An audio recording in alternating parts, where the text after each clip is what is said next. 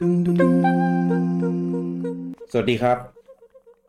ยินดีต้อนรับชาวพอดแคสต์และชาว YouTube เข้าสู่รายการ Week to Week รายการที่เราจะมาอัปเดตข่าวสารวงการ Nintendo ในรอบสัปดาห์ที่ผ่านมากันแบบกระชับใจง่ายได้ใจความและในเอพิโซดที่98นี้พบกันกับผมมิกกี้แล้วก็คุณเต้ครับผมสวัสดีครับวีคนี้เรามากันแบบผิดวันผิดเวลาสักนิดนึงนะครับเพราะว่าภารกิจเยอะนะครับแต่ว่าก็ไม่อยากจะสกิปนะครับก็ถือว่าเลทไปกว่าเดิมปกติเราจะเลทเป็นแบบวันศุกร์อะไรอย่างนี้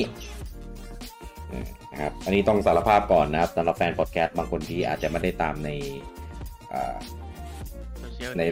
ในโซเชียลอื่นๆของเราอะไรเงี้ยก็คือจริงๆแล้วผมตั้งใจว่า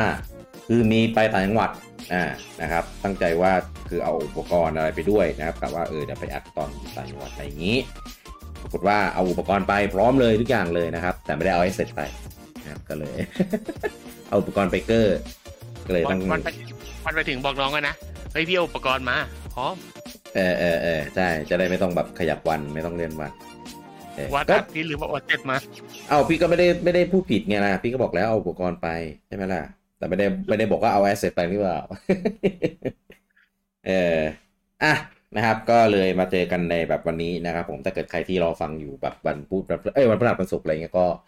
ต้องขอไปด้วยนะครับผมจะพยายามกลับมาเข้าคืนวันพฤหัสเช้าวันศุกร์เหมือนเดิมให้ได้เร็วที่สุดนะครับผมสัปดาห์นี้ครับก็มีข่าวสารกันพอสมควรเลยทีเดียวนะครับผมถ้าในส่วนของโปเกมอนเนี่ยก็มีการเปิดตัวนะครับมี2ตัวนะครับก็คือเป็นตัวหัวหน้ายิมนะครับกับตัวโปเกมอนใหม่นะครับที่มาคู่กันนะครับหัวหน้ายิมนี่อ่านชื่อว่าอะไรนะอีโอโนะเหรออีโอโนะ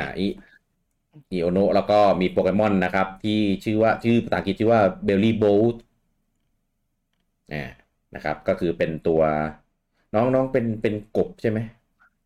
เอเลฟ็อกเป็นกบนะครับแล้วก็มีสามารถชาร์จกระแสไฟฟ้าได้จากตรงพุ่งนะครับก็น้องน่ารักมากนะครับอันนี้อะไรนะ ability น้องเป็น ability ใหม่ด้วยคืออะไรถ้าโดนโจมตีถ้าสายฟ้าถ้าที่จะปล่อยต่อไปจะแรงขึ้นคือมันน้องจะเป็นสายช้าตีก่อนแล้วก็กลับไปแรงอะไรอย่างเงี้ยถ้าไม่ตายนะ ถ้าไม่ตายก็จะตีแรงกลับตัวช้าก็ถึงอยู่นะครับแต่ว่าดูสังเกตหน้าน้องให้ดีนะตาน้องไม่ได้อยู่ข้างๆสีขาวนะตาน้องคือสีเหลืองนะครับ เป็นมีแบบตาหลอกอยู่ข้างตอนแรกผมมองผ่านๆก็นึกว่าอันนั้นเป็นจมูกแล้วก็ตาอยู่เป็นแบบข้างๆเหมือนเป็นกบอะไรเงี้ยแต่จริงไม่ใช่นะครับตาน้องเป็นตาสีเหลืองๆอยู่ตรงหน้าเป็นแบบหน้ายิ้มเลยอยู่ตรงกลางเลยนะครับแล้วก็มีพุงเป็นแบบเหมือนชาร์จกระแสไฟฟ้าได้นะครับก็น่ารักมากนะครับรู้สึกว่าแบบดีไซน์ตัวนี้มาได้น่ารักดีนะครับก็อิโอโนะก็เป็นหัวหน้ายิมสายฟ้าใช่ไหมครับผมนะครับก็ในอาชีพเขามีเป็นอาชีพเป็นไซจากในเกมด้วยมันจะมีอาชีพใช่นะครับเป็นสตรีมเมอร์นะครับซึ่งน้องชื่ออีโอโนะโซนครับก็น้องก็จะมีตอนแรกยังไม่ได้เปิดตัวโปเกมอนของเบลลี่โบว์ก็เปิดตัวเป็นแค่อีโอโนะตัวเดียวนะครับก็ทำเป็นเหมือนแบบเป็นคลิปในรายการสตรีมของน้องเองอะไรประมาณเนี้ยว่าน้องใช้ตัวอะไรได้สิใช่ประมาณนั้นแล้วก็แต่ว่าในคลิปมีเสียงพากย์นะ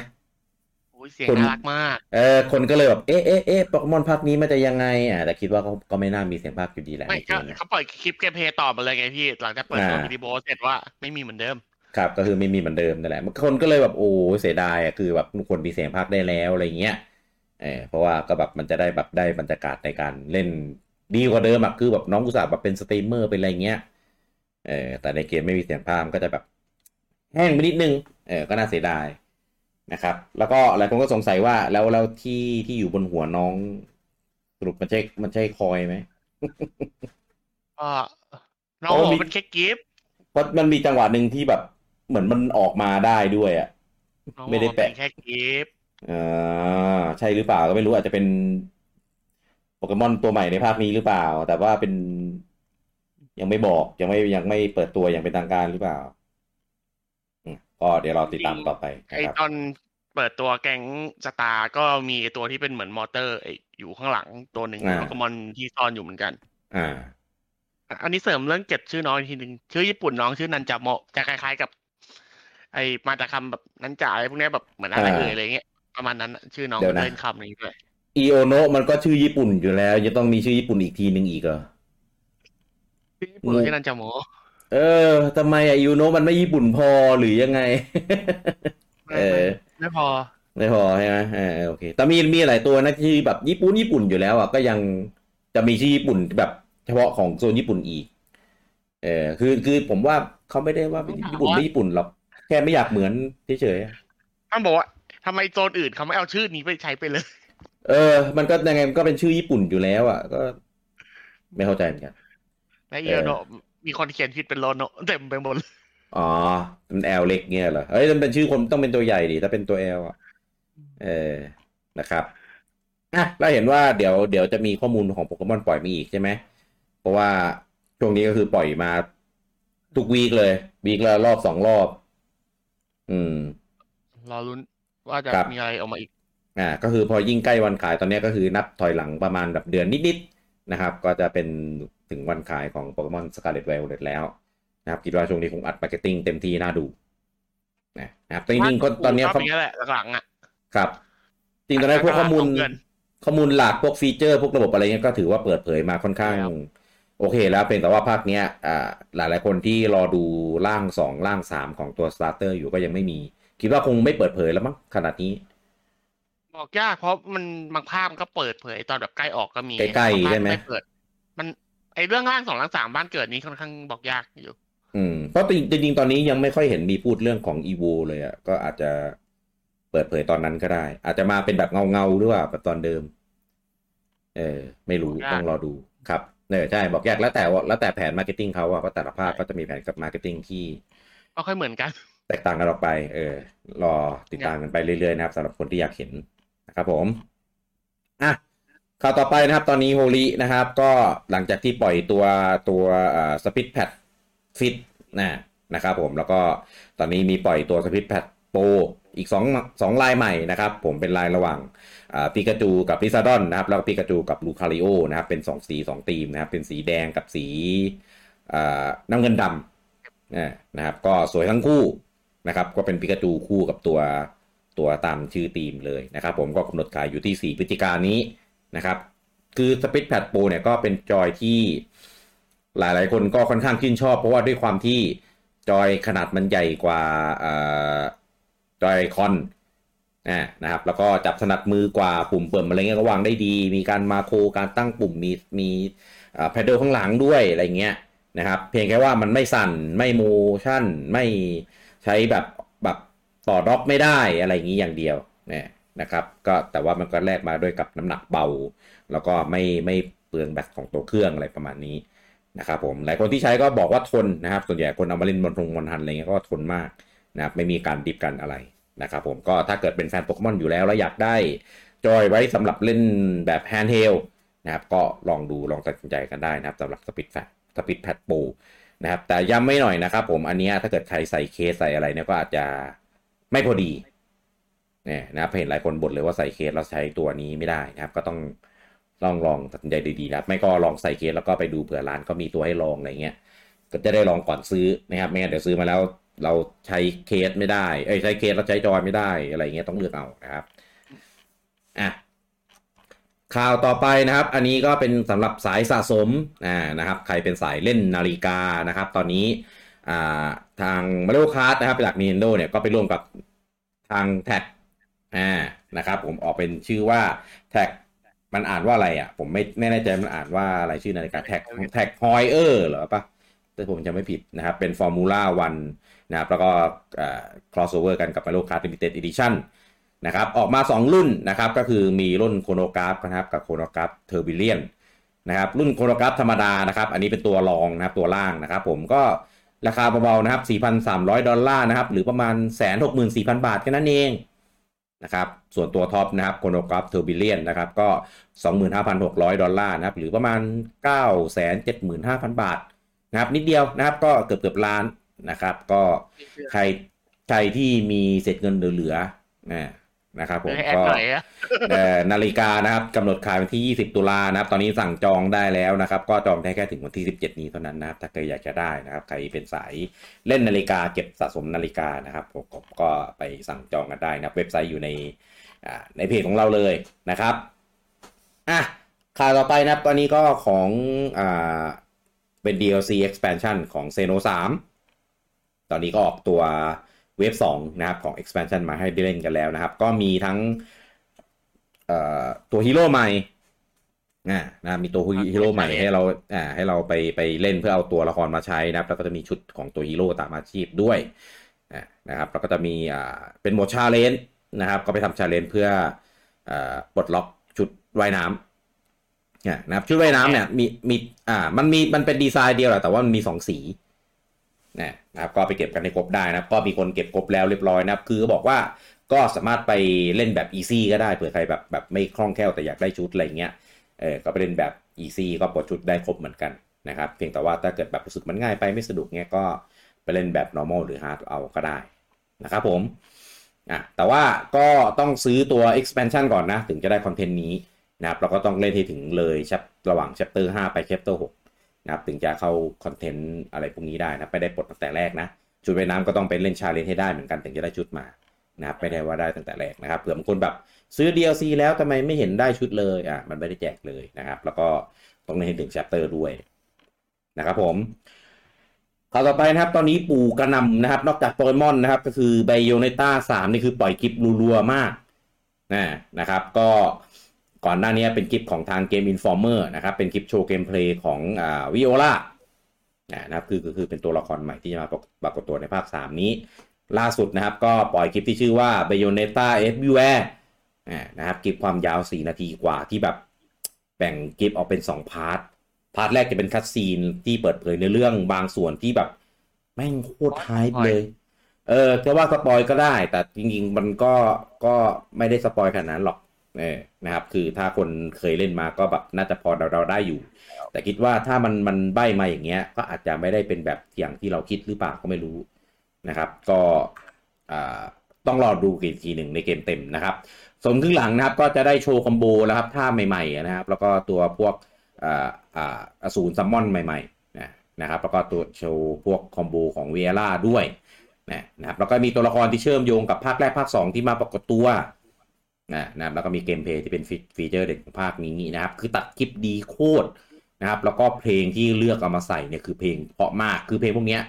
มีอยู่ในเกมอยู่แล้วล่ะนะครับแต่ว่าเอามาใส่ในช่วงในเทรลเลอร์ได้แบบโคตรดีนะครับโคตรน่าเล่นนะครับก็เดี๋ยววันที่28นี้นะครับก็จะได้เล่นกันแล้วนะครับกับBayonetta 3นะครับไปดูคลิปกันได้นะครับถ้าไม่ซีเรียสนะครับอันนี้มันเป็นแบบ Official Spoil แหละก็ถือว่าเขาคงคัดมาแล้วแหละว่ามันก็ยังไม่ได้ทำลายประสบการณ์ในการอะไรมากนะครับก็ไปดูกันได้นะครับแต่ว่าถ้าเกิดใครแบบโอ๊ยไม่เอาไม่อยากดูอยากรอดูเห็นในเกมทีเดียวก็เลี่ยงหนีให้พ้นนะเพราะว่าตอนนี้เรื่องที่อยู่ในเทรลเลอร์ก็คือเป็นประเด็นที่หลายเพจหลายเว็บข่าวเนี่ยก็เอามาลงกันเหมือนกันเป็นภาพสกรีนช็อตภาพทัมเนลในข่าวของ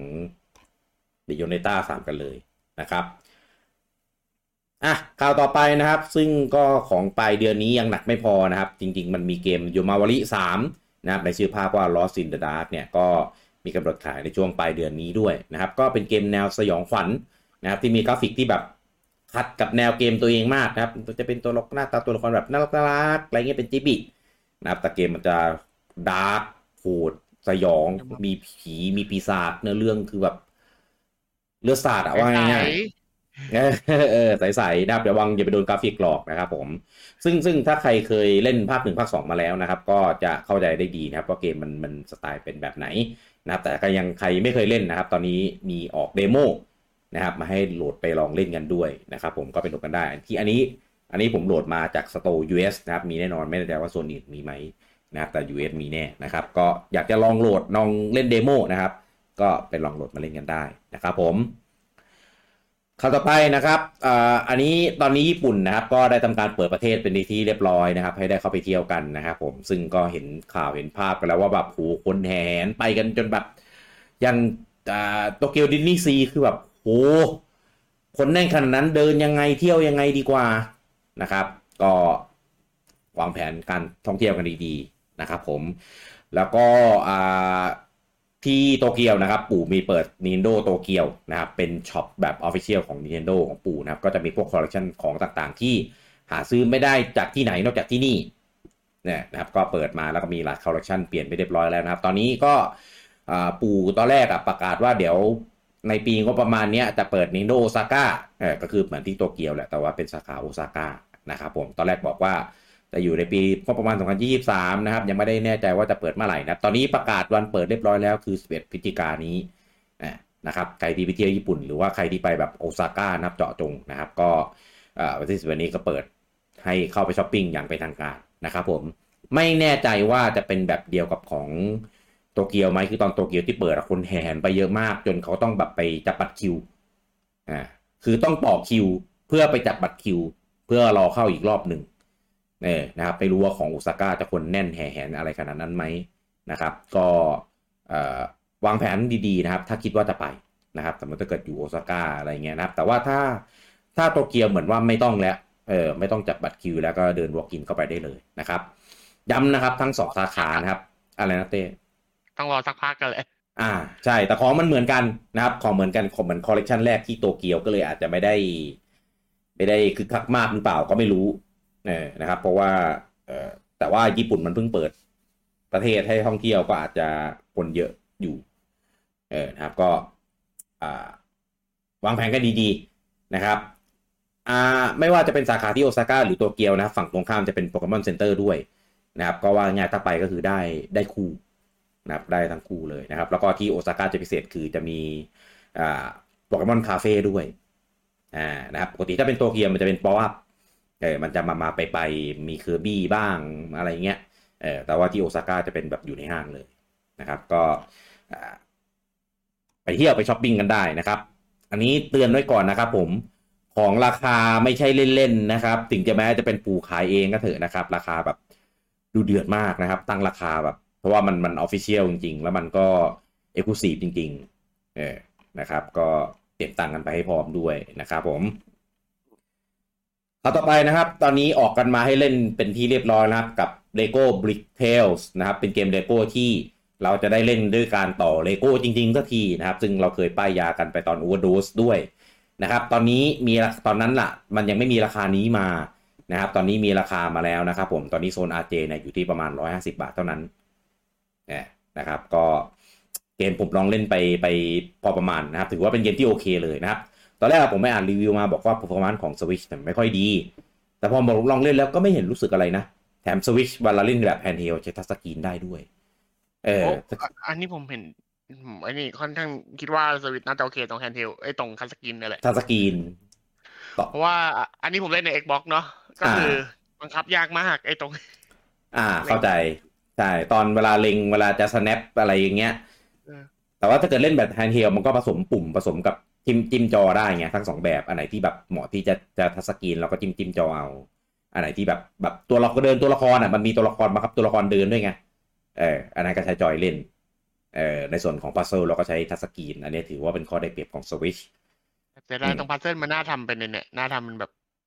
ใช้ดีแพดขยับได้อะไรเงี้ยมันน่าจะบังคับได้กว่านี้แต่ว่าก็โอเคนะครับต่อให้ใครเล่นแบบใช้จอยอย่างเดียวหรือเล่นแบบจอใหญ่ๆอะไรก็ถือว่ายังโอเคอยู่ใช้ได้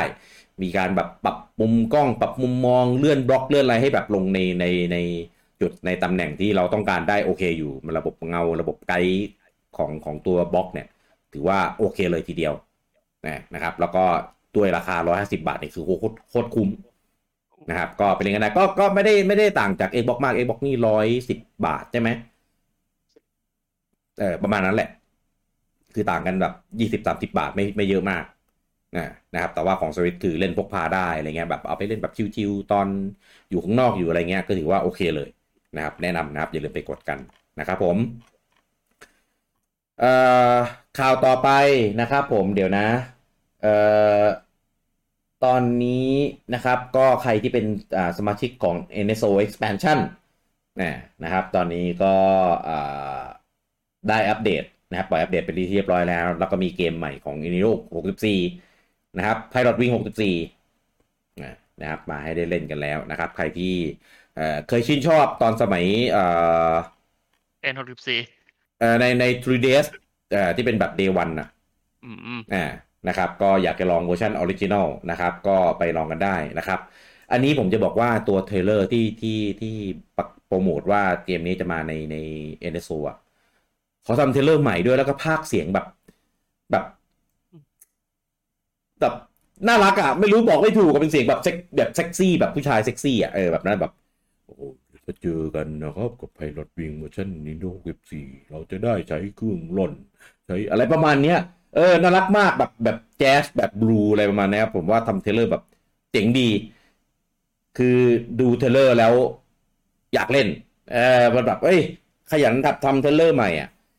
เพราะว่าถ้าเกิดเกมแบบทำเทรลเลอร์มาธรรมดาเกมก็จะดูแบบเฉยๆมากเพราะว่าด้วยความที่เกมมันเป็นเกมเก่าแล้วด้วยไงเออแต่เวอร์ชันของ N64 ผมไม่เคยเล่นนะไม่รู้ว่าเป็นยังไงเคยเล่นแค่ของเวอร์ชัน 3DS เล่นจนพุ่นเหมือนกันเพราะว่าตอนแรกๆ Day One ไม่ค่อยมีเกมเล่นของ 3DS อะวันน่าจะพูดกันเกือบทุกเกมถ้าเกิดใครเออซื้อตอนไหนตอนนั้นนะถ้าจำไม่ผิดมีไพลอตวิงนี่แหละมีสตรีท4ใช่ไหมแล้วก็มีนีเฮนด็อกปะนี่เห็นด็อกนีด็อกก็ทำอะไรแอนด์แคทไว้เอออะนีด็อกแอนด์แคทอะที่มีแมวด้วยอะซามูไรผมไม่ได้ซื้อตอนนั้นยังไม่ได้เล่นมูโซแต่คือแต่ละเกมคือทุนมากเพราะว่า ไม่ค่อยมีเกมเล่นเกมออกแบบน้อยมากในช่วงแรกๆแล้วก็ตอนนั้นมีปัญหาเรื่องราคาเครื่องด้วยไงก็เลยเหมือนแบบเขายังเบรกอยู่นะครับเพิ่งมาปล่อยเกมนะความจริงราคาเครื่องไม่ได้ปัญหาหรอกเป็นปัญหาเพราะว่ามันปล่อยเครื่องมาเจอ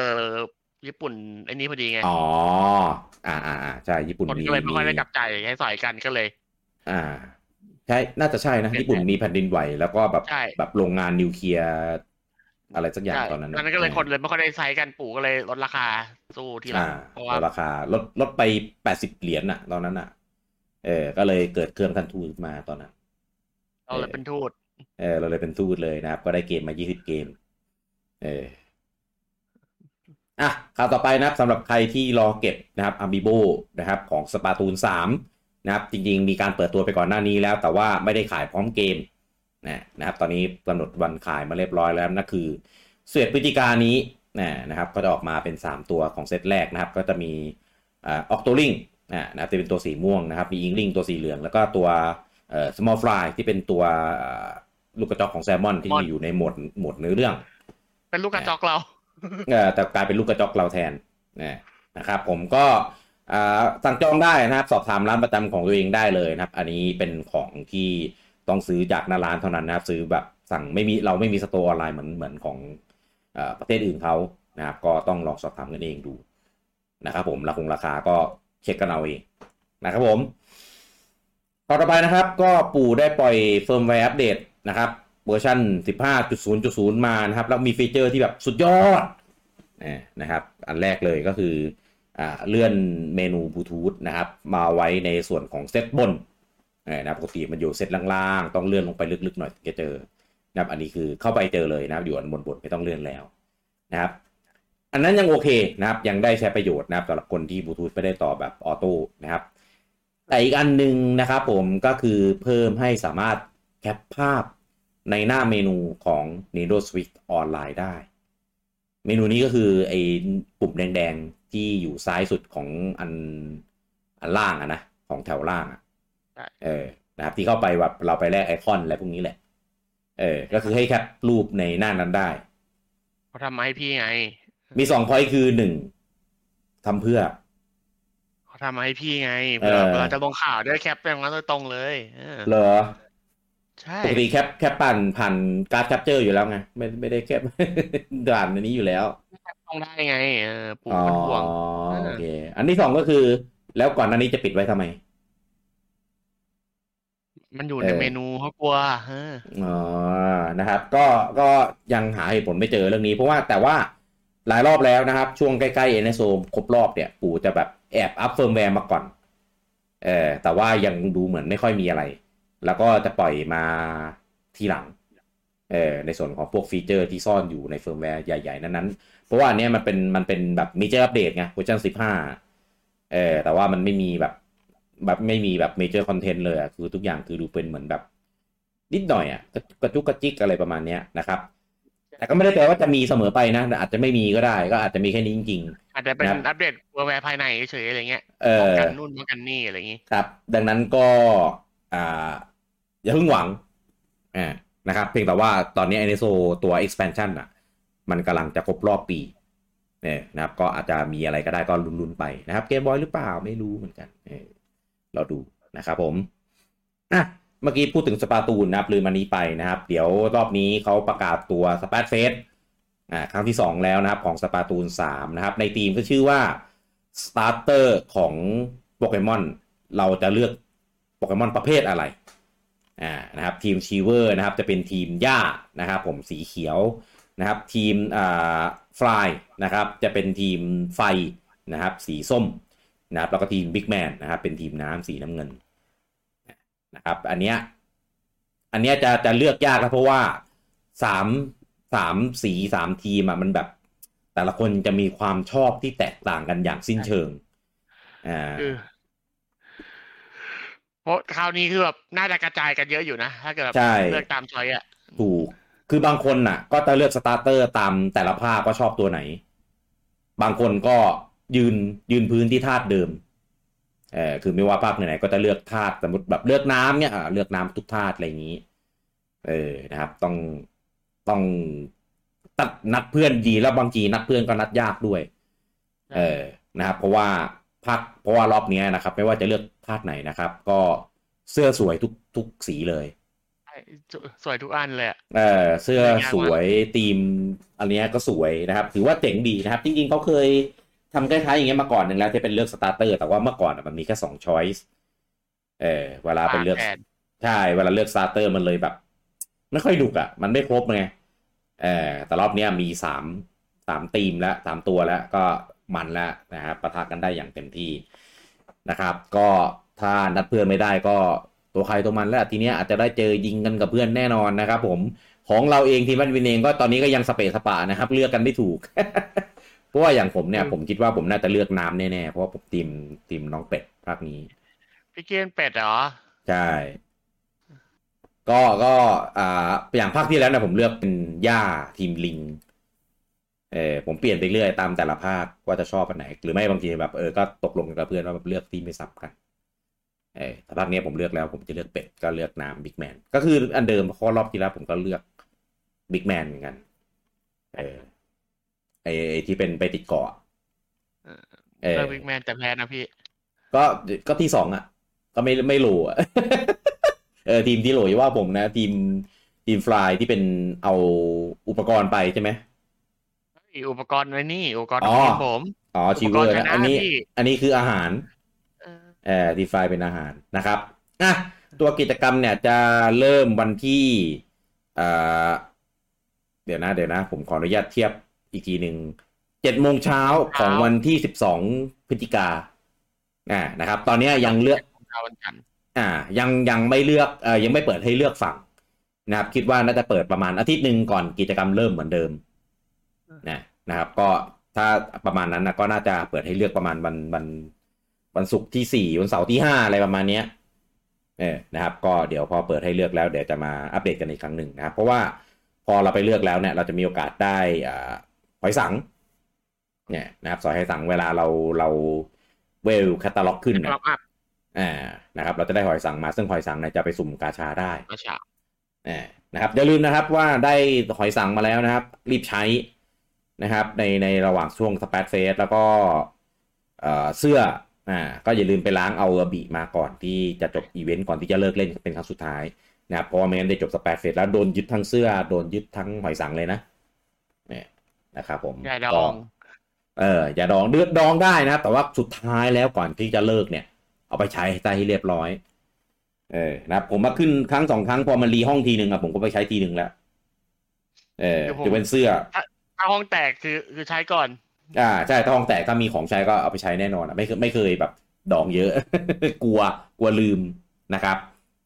ก็เดี๋ยวรอเจอกันนะครับช่วงประมาณวันที่22 พฤศจิกาตามเวลาไทยนะครับผม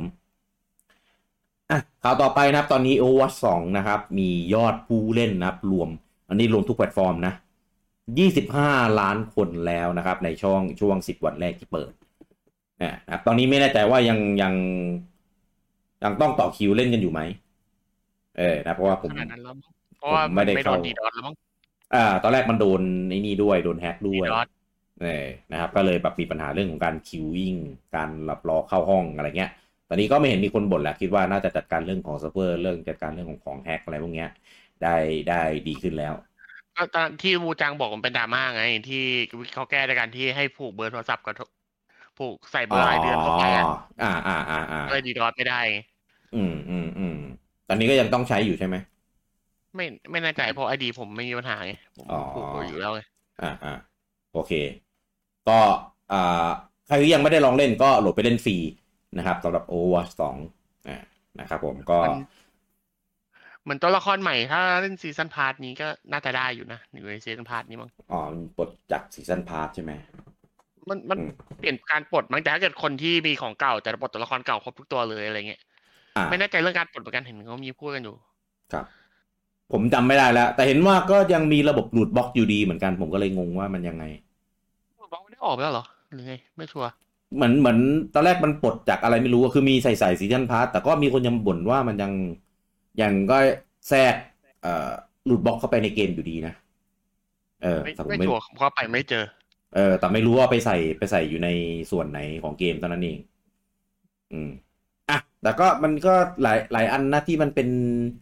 ระบบ Battle Pass แต่ก็เป็นแบบสุ่มในนั้นอีกทีหนึ่งอะไรเงี้ยก็มีนะครับก็อาจจะไม่ได้ซัฟเฟอร์อะไรมากยิ่งเกมมันฟรีทูเพย์ด้วยนะครับก็เอ่อใครที่เอ่อมันก็มีต้องซื้อ Battle Pass อะไรอย่างนี้ด้วยใช่ไหมแล้วก็มีซื้อระบบ VIP ใช่ไหมทำให้ได้คิวเร็วขึ้นมีเหรอไม่มีไม่ใช่เหรอไม่ชัวร์ไม่รู้เหมือนกันนะเห็นมีพูดถึงอ่ะผมไม่รู้ว่ามันยังไงไม่น่ามีนะอืมไม่รู้เหมือนกันนะครับลแค่องลองให้เลือกโลอ่ะพี่อาจถ้าเกิดเลือกเล่นมันโลที่คนขาดมันก็เล่นได้เร็วเหมือนไฟนอล14อ่ะอ๋อน่าจะลงมาประมาณนั้นมากกว่ามั้งครับไปลองโหลดมากันเล่นกันดูครับจะได้รู้นะครับแต่ว่าผมลาขาดกับซีรีส์นี้ไม่ไหวแล้วมันมันไม่ได้เป็นเกมเล่นชิวๆได้อีกแล้วอ่ะมันกลายเป็นเกมแบบซีเรียสมากหัวร้อนมากชิลแล้วพี่อะไรพอเป็นฟรีอะไรชิวใช่ไหมชิลเพราะว่าทำไมเข้าไปว่าผมว่ามันไม่รู้มันบัฟตัวละครผมหรือเปล่าไงอ๋อรู้สึกว่ามันหนักตัวที่เล่นแต่ว่าน่ะเหรอรู้สึกว่าไม่ค่อยตายไม่รู้ว่าจะเจอเด็กใหม่ด้วยมั้งอาจจะยิงไม่ค่อยโดนกันครับแต่มันคอสเพย์นี่เจอทุกเครื่องใช่ไหมไม่อันนี้ผมไม่แน่ใจจริงๆแต่มันน่าจะมันต้องล็อกอินด้วยแอคเคาท์ของบริษัทใช่ไหมผมเล่นผ่านไอวีแบทเทิลเน็ตอะพี่โดนเครื่องปีศาจอยู่แล้วอะอ๋อเล่นในคอมใช่โอเคแย่ทำไมไม่เล่นของสวิชซื้อไว้ไงอ่จ้ะเข้าไปเล่อ่ะ นมาตาเดียวนั่นแหละ ต่อไปเป็นในส่วนของยอดขายนะครับสัปดาห์นี้มีแต่ของฝั่งญี่ปุ่นนะครับไม่มีของฝั่ง UK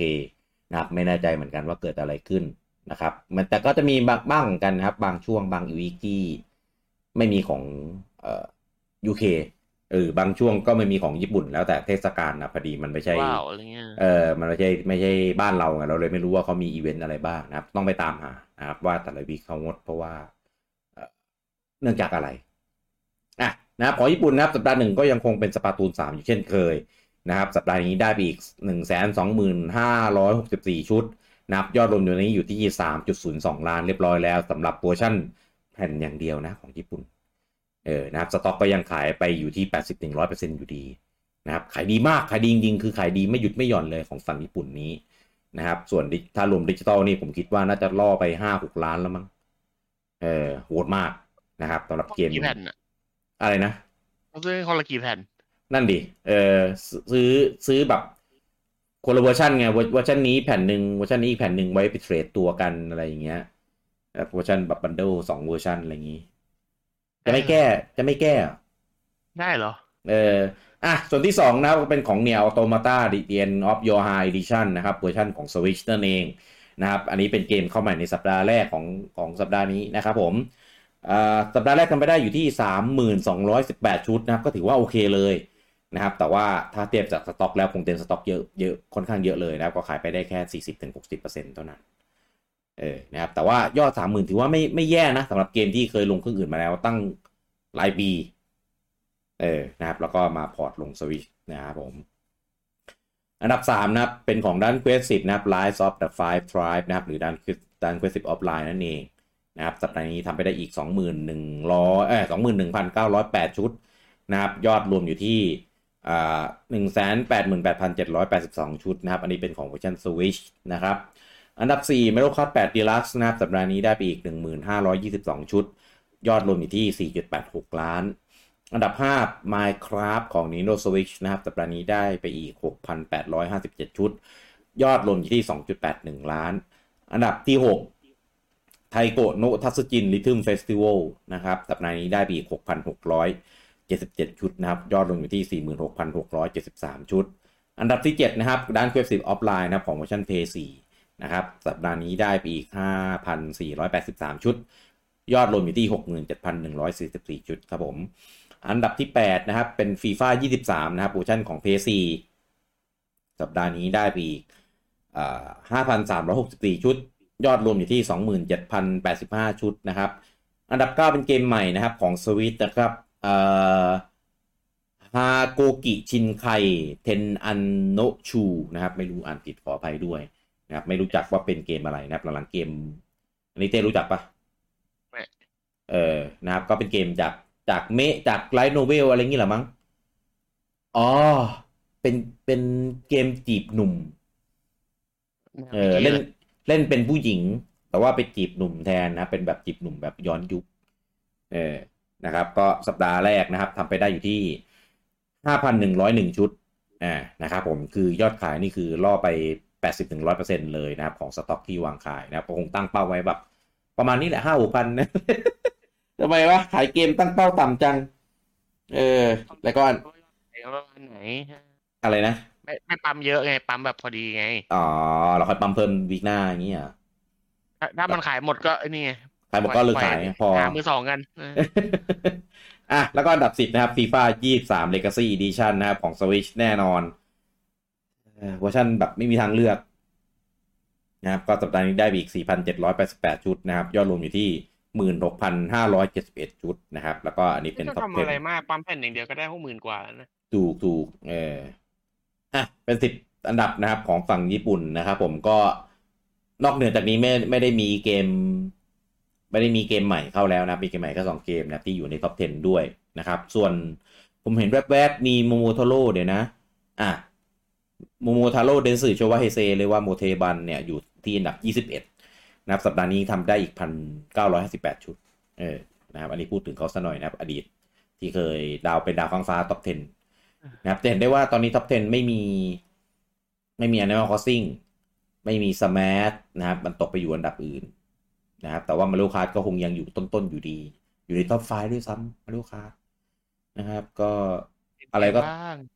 ก็ทำเขาไม่ได้จริงท็อป13นะครับของวีคนี้ของญี่ปุ่นเนี่ยเป็นของ Switch 23 เกม PS4 5 เกมแล้วก็ PS5 2 เกมนะครับส่วนของฮาร์ดแวร์นะครับผม Nintendo Switch Original นะครับอยู่ที่ 23,252 ชุดนะครับ Switch Lite อยู่ที่ 1,925 ชุดแล้วก็ OLED อยู่ที่ 36,923 ชุดนะครับรวม3รุ่นอยู่ที่ 62,100 ชุดนะครับอันนี้ยอดเริ่มลงมานิ่งๆแล้วนะครับหลังจากที่ขายโหดมาหลายวีคเลยทีเดียวส่วนของ PS5 นะครับเวอร์ชันปกตินะครับผมอยู่ที่ 4,897 ชุดนะครับเวอร์ชันดิจิตอลอยู่ที่649ชุดนะครับรวม2รุ่นอยู่ที่ 5,546 ชุดนะครับอันนี้ก็ยอดดรอปอีกแล้วนะครับอาจจะของขาดนะครับแต่เห็นว่าปีหน้าเขาตั้งเป้าว่าจะขายให้ได้ถึงเท่าไหร่30 ล้านชุดคือคลั่งมากเลยนะถ้าขายได้30 ล้านชุดคือเอาจริงปะผมมองไม่เห็นเลยว่าทำยังไงให้ขายได้ขนาดนั้นนะในณตอนนี้เท่าที่เราเห็นมาร์เก็ตติ้งเขานะเพราะว่าเกมออกCall of Duty ไงพี่อ๋ออย่างแรกคือต้องไปกันไม่ให้ Xbox ซื้อให้ได้ก่อนถ้า Microsoft ซื้อได้ก็คือจบเลยนะ เออแต่ว่าคอนเทนต์ก็ exclusive อยู่ดีนะเต้เออ ส่วนของ Xbox นะครับ Series X ได้อยู่ที่391ชุดนะครับแล้วก็ Series S นะครับอยู่ที่406ชุดนะครับรวม2รุ่นอยู่ที่797ชุดนะครับน่ารักนะครับสำหรับสัปดาห์นี้นะของ Xbox ยอดไม่ถึงพันนะครับไม่รู้เกิดอะไรขึ้นเป็นช่วงดรอปหรือเปล่าเพราะว่าของ Switch ก็ดรอปเหมือนกันนะครับแต่ว่า 60,000 ของ Switch นี่คือแบบนิ่งๆกลางๆและไม่ได้ดรอปมากคนซื้อ Xbox เขาน่าจะแบบซื้อกันหรือคนที่อยากเอามาลองอะไรเงี้ยส่วนหนึ่งก็น่าจะแบบมีกันแล้วหรือเปล่าไม่ชัวร์ก็อาจจะนะครับโอเคแล้วนี่นะครับเป็นข่าวสารทั้งหมดนะครับสำหรับสัปดาห์นี้นะครับของ Week to Week นะครับในเอพิโซดที่98นะครับมารอดูกันว่าในเอพิโซดหน้านะครับวีคหน้าจะมีข่าวอะไรมาให้เราตามอีกบ้างแน่ๆอาจจะมีโปเกมอนอีกสักอันนึงอะไรเงี้ยแล้วก็ตอนนี้ข่าว NSO เนี่ยเราไม่รู้ว่าจะยังไงนะครับเพราะว่ามันก็ใกล้หมดอายุเข้าทุกทีแล้วนะครับอาจจะมีปล่อยมานะครับแล้วก็มี Indie World ของปลายปีเนี่ยยังไม่มา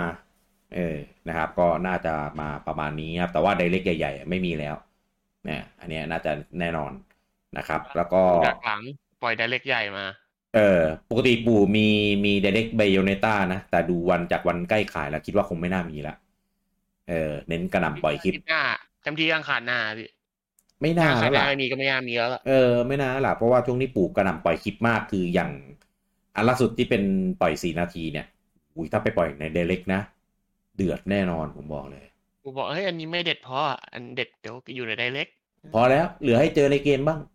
แช่มาสปอยทั้งหมดยังไม่ได้พอนอกถ้าจากจะมีเดโมอันนี้ดีเอามาเลยอยากลองเล่นมากเพราะว่าตอนนี้เท่าที่ดูในคลิปนะของอันล่าสุดคือทำไมสวยได้ขนาดนี้ทำไมคมได้ขนาดนี้แถมรันได้60เฟรมอีกตอนแรกที่ดูจากในAstral Chain คิดว่าคงข้อจำกัดและของ Switch นะตอนนี้แบบยังไปได้อีกแล้วบายูเนต้ายังสวยกว่า Astral Chain อีกคือแบบโอ้คือจะรีกกันได้ถึงไหนเนี่ยสำหรับฮาร์ดแวร์ของ Switch เนี่ยรอให้เครื่องคาดหวังAstral Chain 2 Astral Chain 2เลยนะก็ถ้ามาก็ขอ performance แบบนี้แล้วกันแต่ขอระบบรันเควสรันอะไรแบบดีๆหน่อยแบบกึ่งแบบภาคแรกไม่เอานะไม่ล่ะมันไม่สมบูรณ์แล้วก็อย่ายัดในเรื่องไปอยู่ในชาเลนจ์หลังจบเยอะโอ้ ไม่ไหวจะเล่นนิ้วจะหักกดนัวเกินโอเคแล้วเดี๋ยวไว้พบกันใหม่นะครับในเอพิโซดหน้านะครับกับ Week to Week นะครับสำหรับวันนี้ผมลูกกี้แล้วก็คุณเต้ต้องขอลาทุกท่านไปก่อนครับผมสวัสดีครับ